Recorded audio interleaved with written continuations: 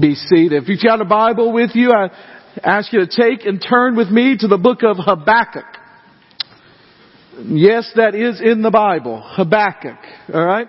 And so we're going to be in the book of Habakkuk in a little bit today, and I want you to read along with me. If you didn't bring a Bible with me, you might put that in an app or on your phone and find that. They're going to be talking about Habakkuk chapter 3. And so if you want to go ahead and find Habakkuk chapter 3, that's where we're going to be. I want to start today by talking about something that happened a couple of weeks ago, and some research that came out of that. A couple of weeks ago, we had a special night at our house. This is something that doesn't get to happen very often.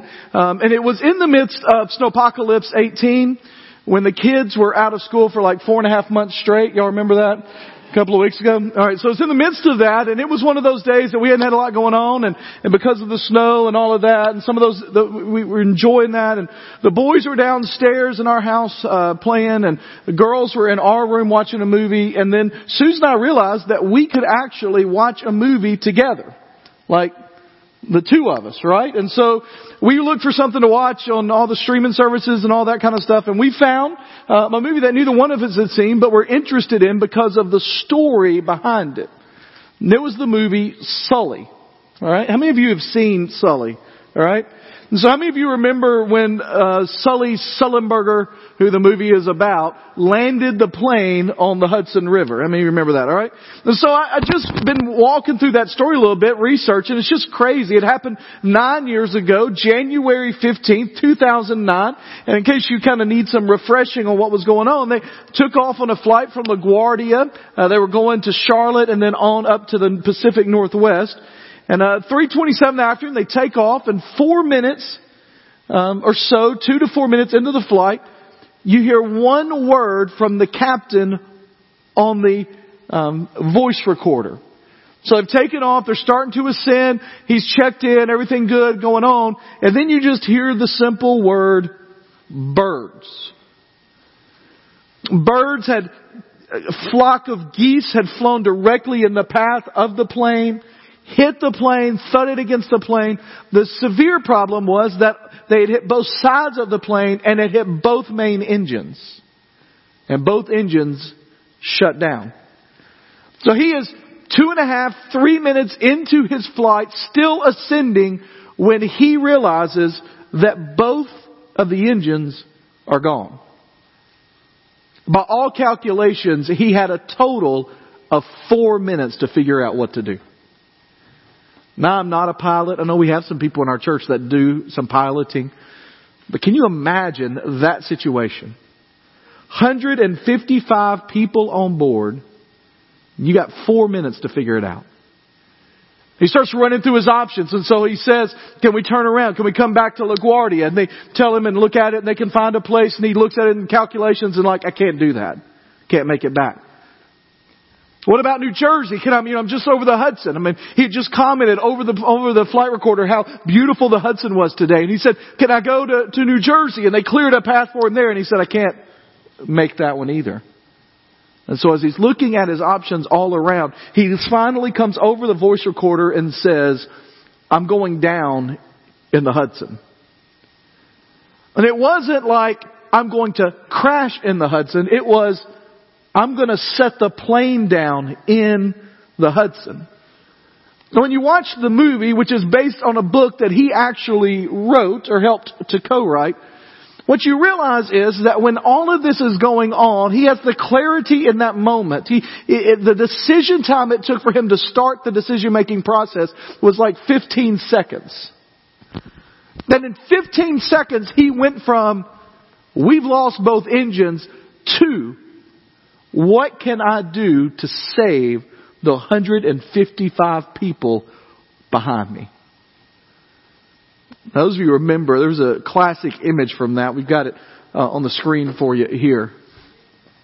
When he landed the plane on the Hudson River.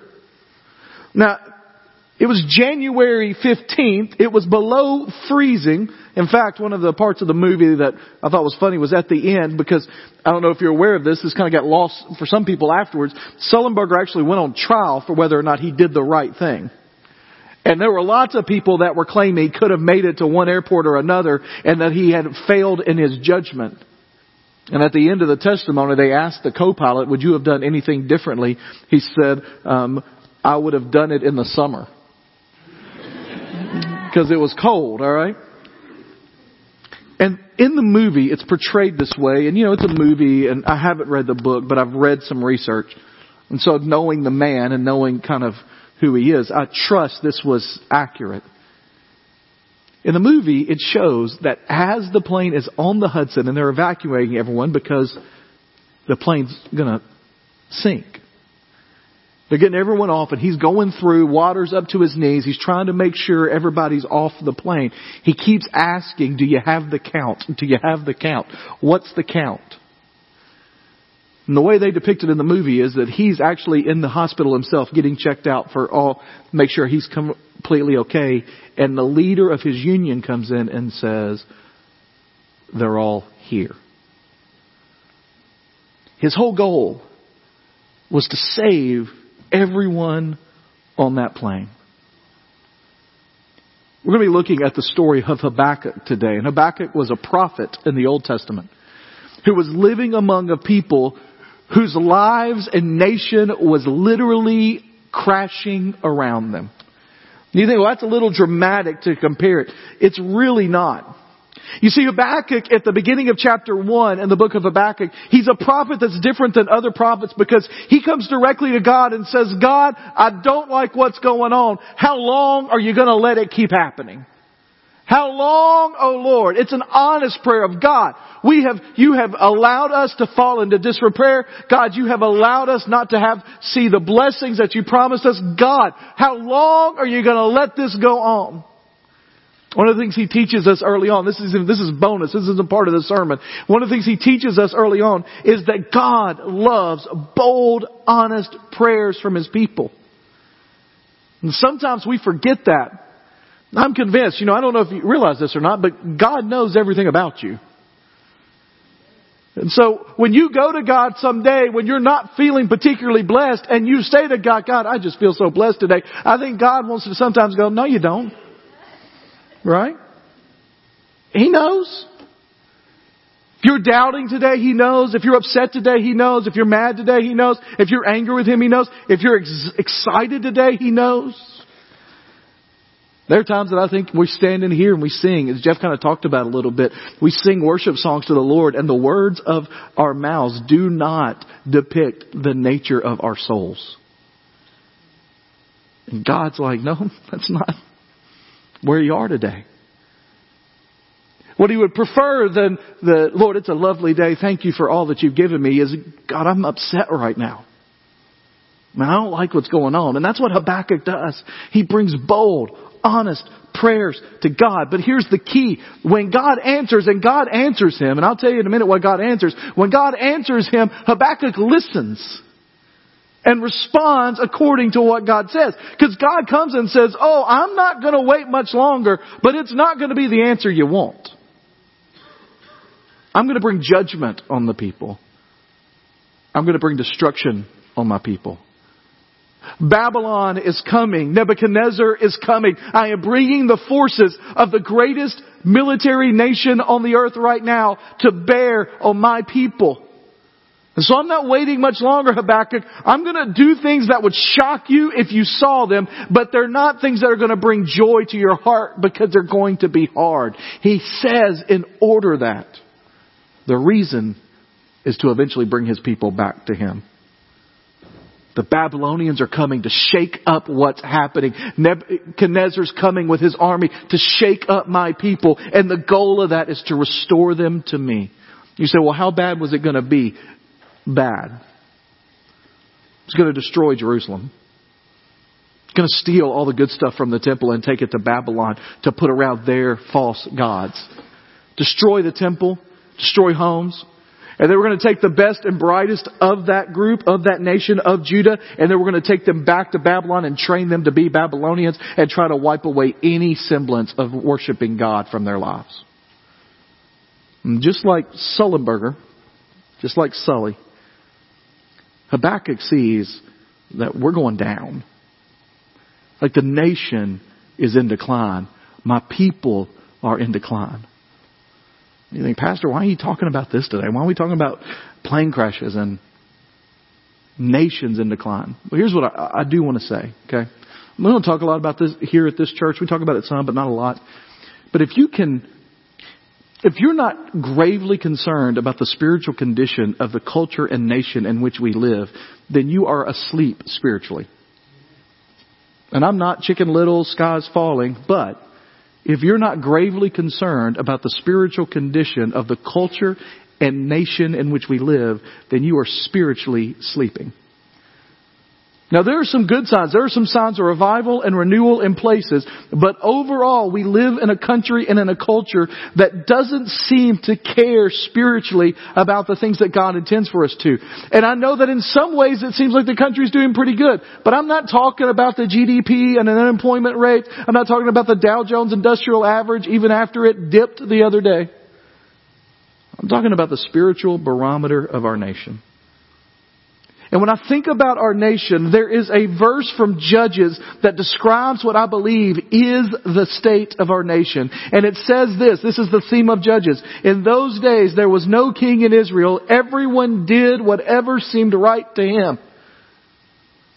And when I think about our culture, when I think about our nation, I get a picture not necessarily of the dramatic plane is about to crash right now into the Hudson, but I see us on a steady decline that is leading to a place of spiritual disease, destruction. And the question I want to ask today, okay, if you're Sullenberger, we know what he did. He landed the plane in the Hudson. But what did Habakkuk do? What did he do when God gives him and him alone this vision? I'm about to bring destruction on everyone. How did he react? Have you thought about what you would do if you thought the end was like here and now? Did you see the story out of Hawaii? Right? Everybody in Hawaii on the island got a text message that simply said, ballistic missile threat inbound to Hawaii. Seek immediate shelter. This is not a drill. Can you imagine? Like picking up your text, pick up milk at the store, got it. Words with friends, played, got it. Missile on its way, seek shelter. This is not a drill. Oh, that's different, right? Now, generally in those situations, people handle them in 2 or 3 different ways. One way is people get cynical about it. Like the nation, I don't care about anything. That's not, so what? It's not going to happen. Nothing's going to happen like that. They get cynical about it. Aren't you glad we don't live in a cynical age? That's sarcasm for you, all right? We live in an age that loves to bring people up and then tear them down, to put them on a pedestal and then talk about their faults. Another way sometimes people react when they think the end is near is carnal stuff. They just, I'm just going to do whatever the carnal means of the flesh. It means whatever feels good, whatever's good at the moment. And even Christians kind of fall into this where we're not as bad as the culture, even though I'm giving myself over to things that I shouldn't. Or we go into this self-preservation mode. You know what would have been real tempting if I was Habakkuk? And this is just being honest with you. If I was Habakkuk, I'm in there, I ask God, when are you going to do something about this? And God says real soon, but I'm going to destroy everything. I would have been real tempted to say, hey Susan, go pack a couple of bags, get the kids. We're going to head up to Jordan for a little bit. We're going to take a little trip because God's about to destroy this whole place and we're going to get out of here. That's what was really bad about the Hawaii thing. You can't get anywhere, right? I mean, if you're in Nashville and Nashville says ballistic missile inbound, take shelter, I'm thinking I may be driving to Dyersburg because they're not going to do anything to Dyersburg, right? It's too glorious of a place. Nobody messes with Dyersburg. But I'm going to drive to Kentucky because there's nothing there to worry about, all right? So whatever, I love you Kentucky people, all right? So Hawaii can't go anywhere. But the option for us sometimes is I just want to get away. I want to preserve myself. There's a lot of debate right now and this was really hot and heavy during the presidential election and all that was going on and even immediately afterward about this thing called the Benedict option. The Bidnick option is kind of proposed by a guy named Rod Dreher. It's not new, but it's his kind of new way of that Christians in our culture in America ought to seriously start considering going into communities and developing communities for themselves, separated from the rest of the culture. The self-preservation. I want to be honest, there are times when I hear what my kids are learning, when I see what's going on in the news, when I think, that ain't too bad. But what did Habakkuk do? Here's a guy who sees the plane is on its way down. He's got a few minutes, a few moments to make a decision. What does he do? Habakkuk chapter 3. And I'll give you the simple answer and then we'll dive into what it looked like. He doesn't get cynical. He doesn't get carnal. He doesn't worry about self-preservation. He doesn't withdraw. He prayed. Habakkuk prayed.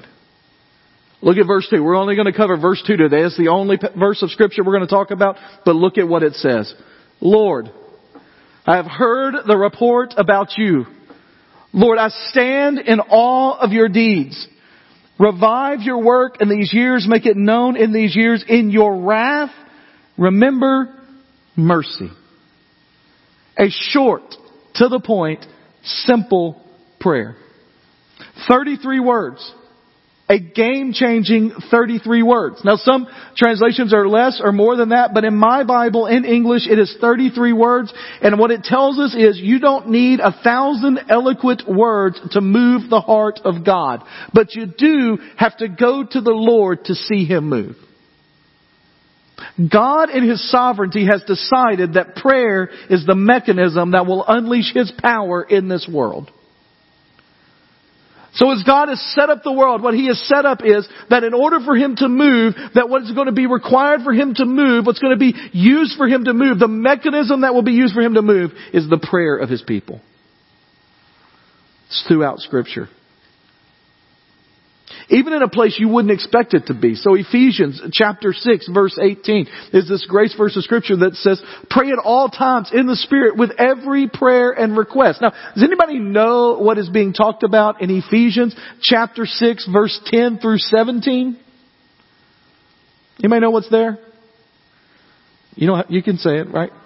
Armor of God, right? It's the armor of God passage. And so what he says is, and so we get all talking about that, and it's a great thing to talk about the breastplate of righteousness, the belt of truth, the helmet of salvation, the sword of the Spirit. We talk about all those things, our feet shod with the gospel, the peace, the good news of peace. But here's the thing, when he gets to the end of that, at the beginning of it, he says, stand firm. That all this stuff is there for you to stand firm. This is lifestyle choices. What you're putting on is to stand firm. And he gets to the end and he basically says, in order to activate all that, in order to make all that real, in order to make all that work, in order to make all that function, you must pray at all times in the Spirit with every prayer and request. So prayer is the catalyst that makes you stand firm in a world that is constantly barraging you. Because without prayer, we are precluding the possibility of the power of God. I want to tell you, that's a good old-fashioned Southern Baptist sentence right there. There are lots of P's in there. Without prayer, we are precluding the possibility of the power of God. And the power of God can do what only God can do. And what is happening in Habakkuk is he hears what's happening. He sees the people around him. He understands that God is bringing judgment. And he says, God, I've seen and heard of your good works. I stand in awe of your deeds. Lord, do it again. In our time. In our people. Make it known in these years. And in your wrath, remember mercy. 3 things I want to show real quick in this prayer and then we're done today. First of all, I want you to see that this prayer is a model for us as we pray about, think about revival in our own lives. The first thing that we see in this passage of Scripture, that righteous prayer, revival prayer, prayer that shakes the nations, is a prayer that first of all remembers the glorious ways of God. I want you to notice that Habakkuk didn't come in to the prayer with his stuff. He didn't come in talking about his problems. He didn't come in with his ailments. He didn't come in saying, God, we're in trouble here. He comes in first and foremost saying, God, I have heard of how great you are. I stand in awe of your glory. I stand in awe of your deeds. I'm walking by faith here, not by sight. I have heard what you have done. And Lord, I want to stand in awe of you.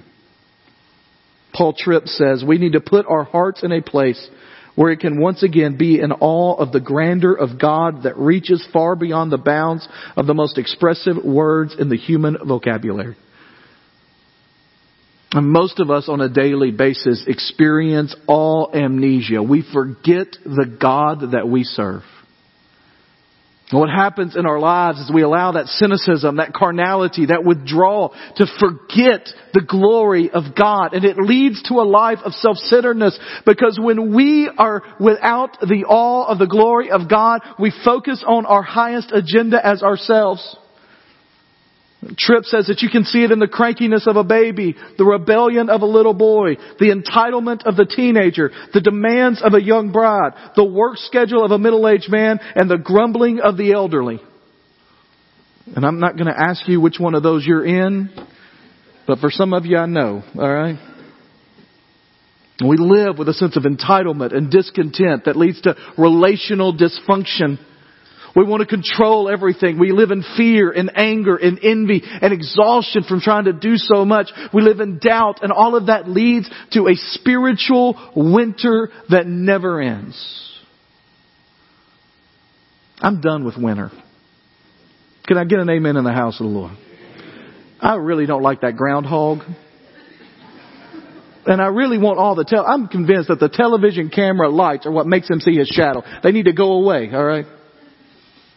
Now, we don't actually believe a groundhog controls the weather, but I'm just, I'd be fine with snow from like December 23rd to January 1st, and then like 70 degrees, all right? Maybe 2 days in January and 2 days in February the kids get out of school so they don't drive their teachers nuts, all right? But can you imagine living in a place where it was winter all the time? Like, nobody has a problem living in Hawaii, where it's never winter, right? You don't want to live in a place where it's winter all the time. One of the classic lines in the Chronicles of Narnia is when they first get, C.S. Lewis book, they first get to Lion, Witch, and the Wardrobe to Narnia, they say, it's always winter and never Christmas. A perpetual coldness. And what happens in our lives when we lose a sense of the majesty and the glory and our awe of God, we live in perpetual winter spiritually. And there are some of you that are living in a time when you're trying to make it look good. You're trying to fake it until you can make it. You think, if I can just get through this, I'll go to church. I'll go to the Sunday school classes. I'll talk about Bible study. I'll act like I know what I'm doing. But internally, you have lost your sense of awe before the Lord, and you are living in a spiritual winter that never seems to end. These people in Habakkuk's day didn't even know they were in that. And Habakkuk says, I know that the key to this awe is that I stand in awe. He doesn't list the deeds, but we know that he's talking about creation. We know he's talking about the Exodus when God delivered his people. We know he's talking about Jericho when they walked around the city walls and the walls came tumbling down. We know he's talking about David slaying the giant Goliath. We know he's talking about even an incident like the God of Dagon, who they stole the Ark of the Covenant. They brought the Ark of the Covenant to the temple of Dagon, and they woke up the next morning and Dagon, the stone statue, is on the ground. And so they pick him up, which is always a difficult thing when you have to pick up your God. Right? Because you shouldn't have to do that.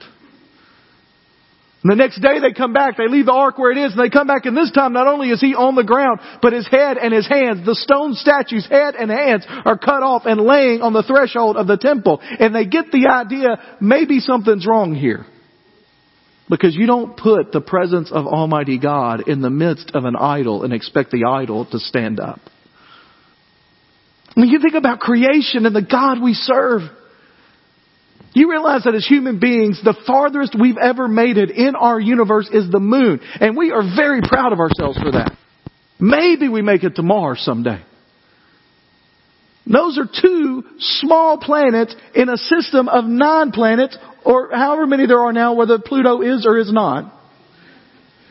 In an insignificant part of a galaxy that's an insignificant part of the universe, and we serve the God who said, let it be. And it is. And you worry if He can handle that $20, you don't know where it's going to come from. Or a relationship issue that's really being hard on you right now. I'm not minimizing our difficulties. I'm just saying we've forgotten how great the God is we serve when we think He can't handle what we got going on.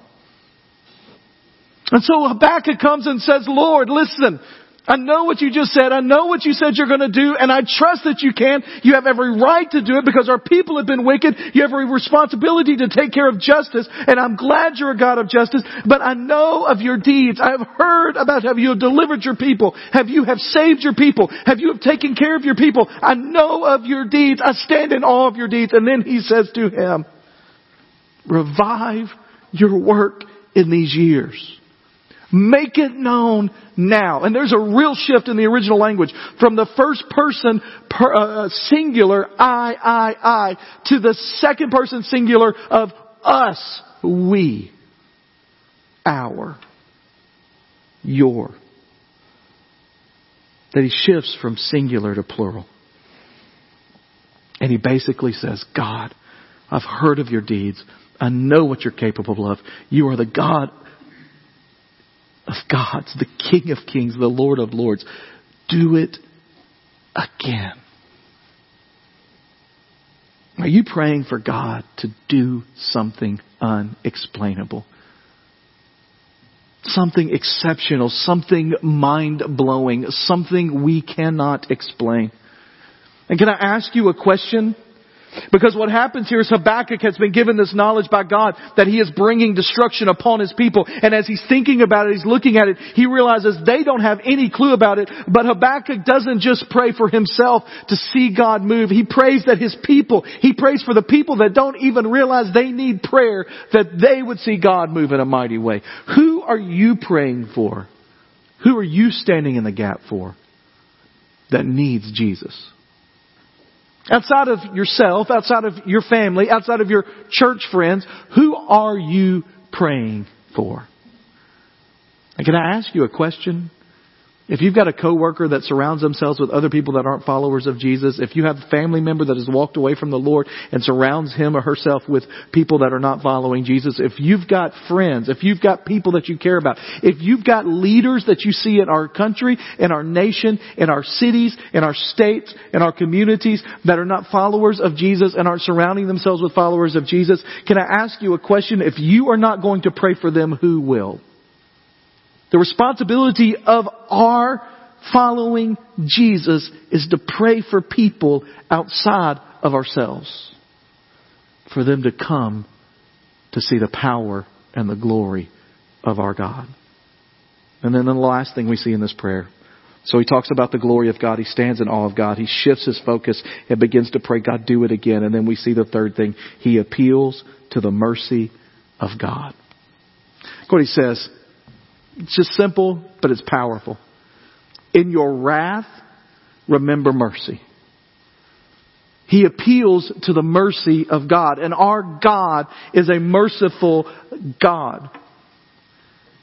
Even in His justice, even in His wrath, even in His righteousness, He's a merciful God. I think it's best symbolized in the actual Ark of the Covenant. We talked about a minute ago, this place that symbolized the presence of God, that had this ornate building, that had this place where they had on the top, they had the cherubim with their wings covering over, that was built of the best materials they can find. It was so respected that they did not carry it in any way other than God had intended to, or when they decided to carry it in a way God did not intend to it, one of them touched it and what happened? He died. He didn't get sick. He didn't get the flu. He died. So revered that there are some scholars that think that when David finally on that trip realized, hey, we got to do this the right way, and they took the poles and they began to walk to Jerusalem, that they stopped and worshipped God every 6 steps on a several mile walk. And yet at the top of this particular item to be used in worship that was to display the presence and the power of God. Right in the middle of the top where the angel wings come over, there was a spot that was called the mercy seat, where the blood that was shed could be poured and forgiveness of sin could be found. When David sinned before the Lord and comes and confesses to that after being confronted with this sin in Psalm 51, he says, "Have mercy on me. Have mercy according to your love," according to your faithful, always seeking love. We declare that God is worthy of our reverence and our fear. We should ask Him to do it again, to show His great works in and among us. And then we appeal to the mercy of God. We pray for mercy for ourselves, for our family, for our coworkers, for our friends, for our elected officials, for our city, for our church, for our nation, and for the world. But there's a part of that last little phrase that I want to talk about just for a second before I challenge you at the end. I think it's interesting that if we were truly honest, most of us would say, "Man, I wish that prayer said, 'In your love, remember mercy. In your goodness, remember mercy.'" But what does it say? "In your wrath." You cannot have mercy without the wrath of God. And God has every right to judge with wrath because His people have walked away from Him. And that's you and that's me. Several years ago, a lot longer than I want to admit now, but I was a senior in high school. Did y'all know that I actually did that one time? It's been a while. It's hard to remember, right? Senior in high school. And my first kind of work in ministry, other than just helping out with youth group stuff and being a part of that, was that I was asked in Dyersburg to be a Young Life leader my senior year. And some of you are familiar with Young Life, some of you are not. In Dyersburg, it was particularly for high school students that weren't going to church anywhere. And they did this freshman Young Life just for freshmen in high school. And they used seniors as a part of the leadership team there. And so I was asked to do that, and I'm glad to do that and served in that and loved it. And part of that trip, or part of what we did, was we took a trip every year on spring break, and that was part of your requirement to be a leader. And we would be the ones that would go do small group discussions after the speaker for the night. I remember distinctly one night, it's like a 4-night camp, and this was like night 2.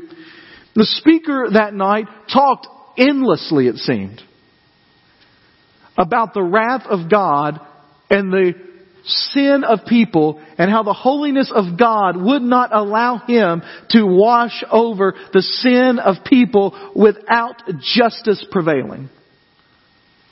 What made this sermon different was that he never talked about Jesus or the gospel or salvation or forgiveness. He ended by saying, "For all of you have sinned and fall short of the glory of God, and the wages of sin is death." Go talk about that in your small group. So I, the obedient senior leader, talked about that in my small group. And I had some Christian people in my group trying to, poison the pot. Because we were just he told us, don't talk about the gospel, don't talk about forgiveness, just talk about their sin. You want to talk about a fun experience that was, right?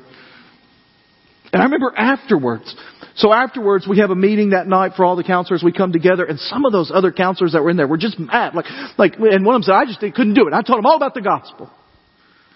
And I'll never forget what the speaker said that night. And there were lots of good discussion in that room. He said, and I'll never forget this. His name was Steve Willikin. He said, "People who are not moved by the good news of the gospel do not understand how bad the alternative is." And he said, if I do not get them to understand how desperately bad they are without Jesus, they'll never listen to the story of Jesus. The next night, he told the full gospel presentation. And in my small group, kids, you could see the relief on kids' face. Like, that's an option? Like, he did that for us? And it was an awesome moment. The problem is, even for those of us that are followers, we don't realize what we've been saved from already. The cross is like wallpaper to us. So you sing about the cross and it's sweet and it's lovely, and it is, but it's just part of our existence. Shane Kimbrough is an astronaut for the United States and has spent time on the International Space Station 2 or 3 times. He spent 6 months there last year.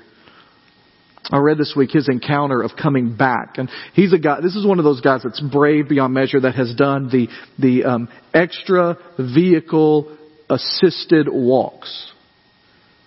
He's done spacewalks, which sounds really cool till you think about what you're actually talking about doing, right? Anybody here want to do a spacewalk someday? You know, they're going to make that, I see, all right. I'd like to see you do a spacewalk, David Jackson. I really would, all right? At the end of his last term, he was coming back. And he was coming back in a Soleus capsule, in a capsule built for 1.5 guys. There were 3 of them in there. Barely fit in there. And it's a small little capsule. It comes down, and they were planning to hit the ground in Kazakhstan. Now, first of all, if I've served my country for 6 months in the International Space Station, I think I'm going to ask them, can we land somewhere nicer than Kazakhstan? All right? 6 months in space, they're coming back. But you've seen pictures of this. They're coming back in this capsule, and it just free falls. And as soon as it hits the atmosphere, what happens to the capsule? It starts to burn. Like literally, when you're sitting in the capsule built for 1.5 people with 2 of your friends, you see flames coming up on the sides by the windows. The friction of the atmosphere heats the capsule to extraordinary temperatures. And the only thing protecting the astronauts is a heat shield on the bottom. In fact, I mean, they've got it worked out where they're pretty sure it's going to work now, but you don't know for sure because you have to come in at exactly the right angle at the right spot in order to do it. And the only way they know is they do a countdown where they're counting down in their head how long the heat should last. And as they're falling through the sky, as the heat is building to unbelievable temperatures inside, they are counting in their head 10, 9, 8, 7... hoping for that moment where they break through and the parachute deploys and they land in Kazakhstan. He described seeing the fire by the window and in his mind just saying, heat, shield, hold. Heat, shield, hold. And when he hit the ground, he realized that he lived for another day only because of the heat shield. Can I tell you this? The wrath of God makes the temperature they faced re-entering the earth seem like lukewarm toast. And the cross is the shield that protects our lives when we trust in it. Without it, we're doomed. Habakkuk saw his nation on a collision course with disaster. And instead of running away and instead of trying to be sarcastic or not worry about it too much, instead of trying to preserve himself and his family, he prays, Lord, I've heard the report about you. Lord, I stand in awe of your deeds. Revive your work now, here. Do it again. Make it known in these years. And your wrath, remember mercy. And I want to see God move. And I'm not talking about just us to see 50 more people start showing up for church. That'd be great. That'd be awesome. I want to see God move. I want to see people all over this country's lives radically transformed for the glory of God and the sake of His kingdom. I want to see people's lives, marriages, families transformed. I want to see a revival spark throughout the world that starts somewhere here. And the way that begins is through God's people praying. God, we know you're a great God. We've heard of your deeds. We want to see them now. And in your wrath, remember mercy. Gypsy Smith was an evangelist who made over 50 trips between England and the United States. They called him Gypsy. That wasn't his real name, but they called him Gypsy because he made all those trips by boat from England to the United States back and forth. And everywhere he went, people were moved. God moved. People were changed. People were saved. Lives were transformed for the glory of God, for the sake of His kingdom. And somebody asked him, Gypsy, how do we get that? How do we do that? How do you make sure that happens? What do we need to do? And Gypsy said this. He said, if you want to see revival happen in your community, in your church, in your town, in your nation, he said, I want you to go home. I want you to find you a spot somewhere in your house, closet, somewhere safe, quiet, and alone. He said, you get down on your knees. And as you get down on your knees, you take a piece of chalk and you draw a circle around yourself. He said, when you get that circle drawn all the way around yourself, you get on your knees in that circle and you say to God, God, I want revival to be in this nation. I want revival in my church, but I want that revival to start in this circle. He said, look to the heavens and pray, God, we are in desperate need of you. But more than that, God, I am in desperate need of you. And Lord, I pray that you would start a revival right here. I wonder how many of you would be willing to draw that circle and to get on your knees and pray God would start a revival here and now, that He would refresh your spiritual life. Would you pray with me?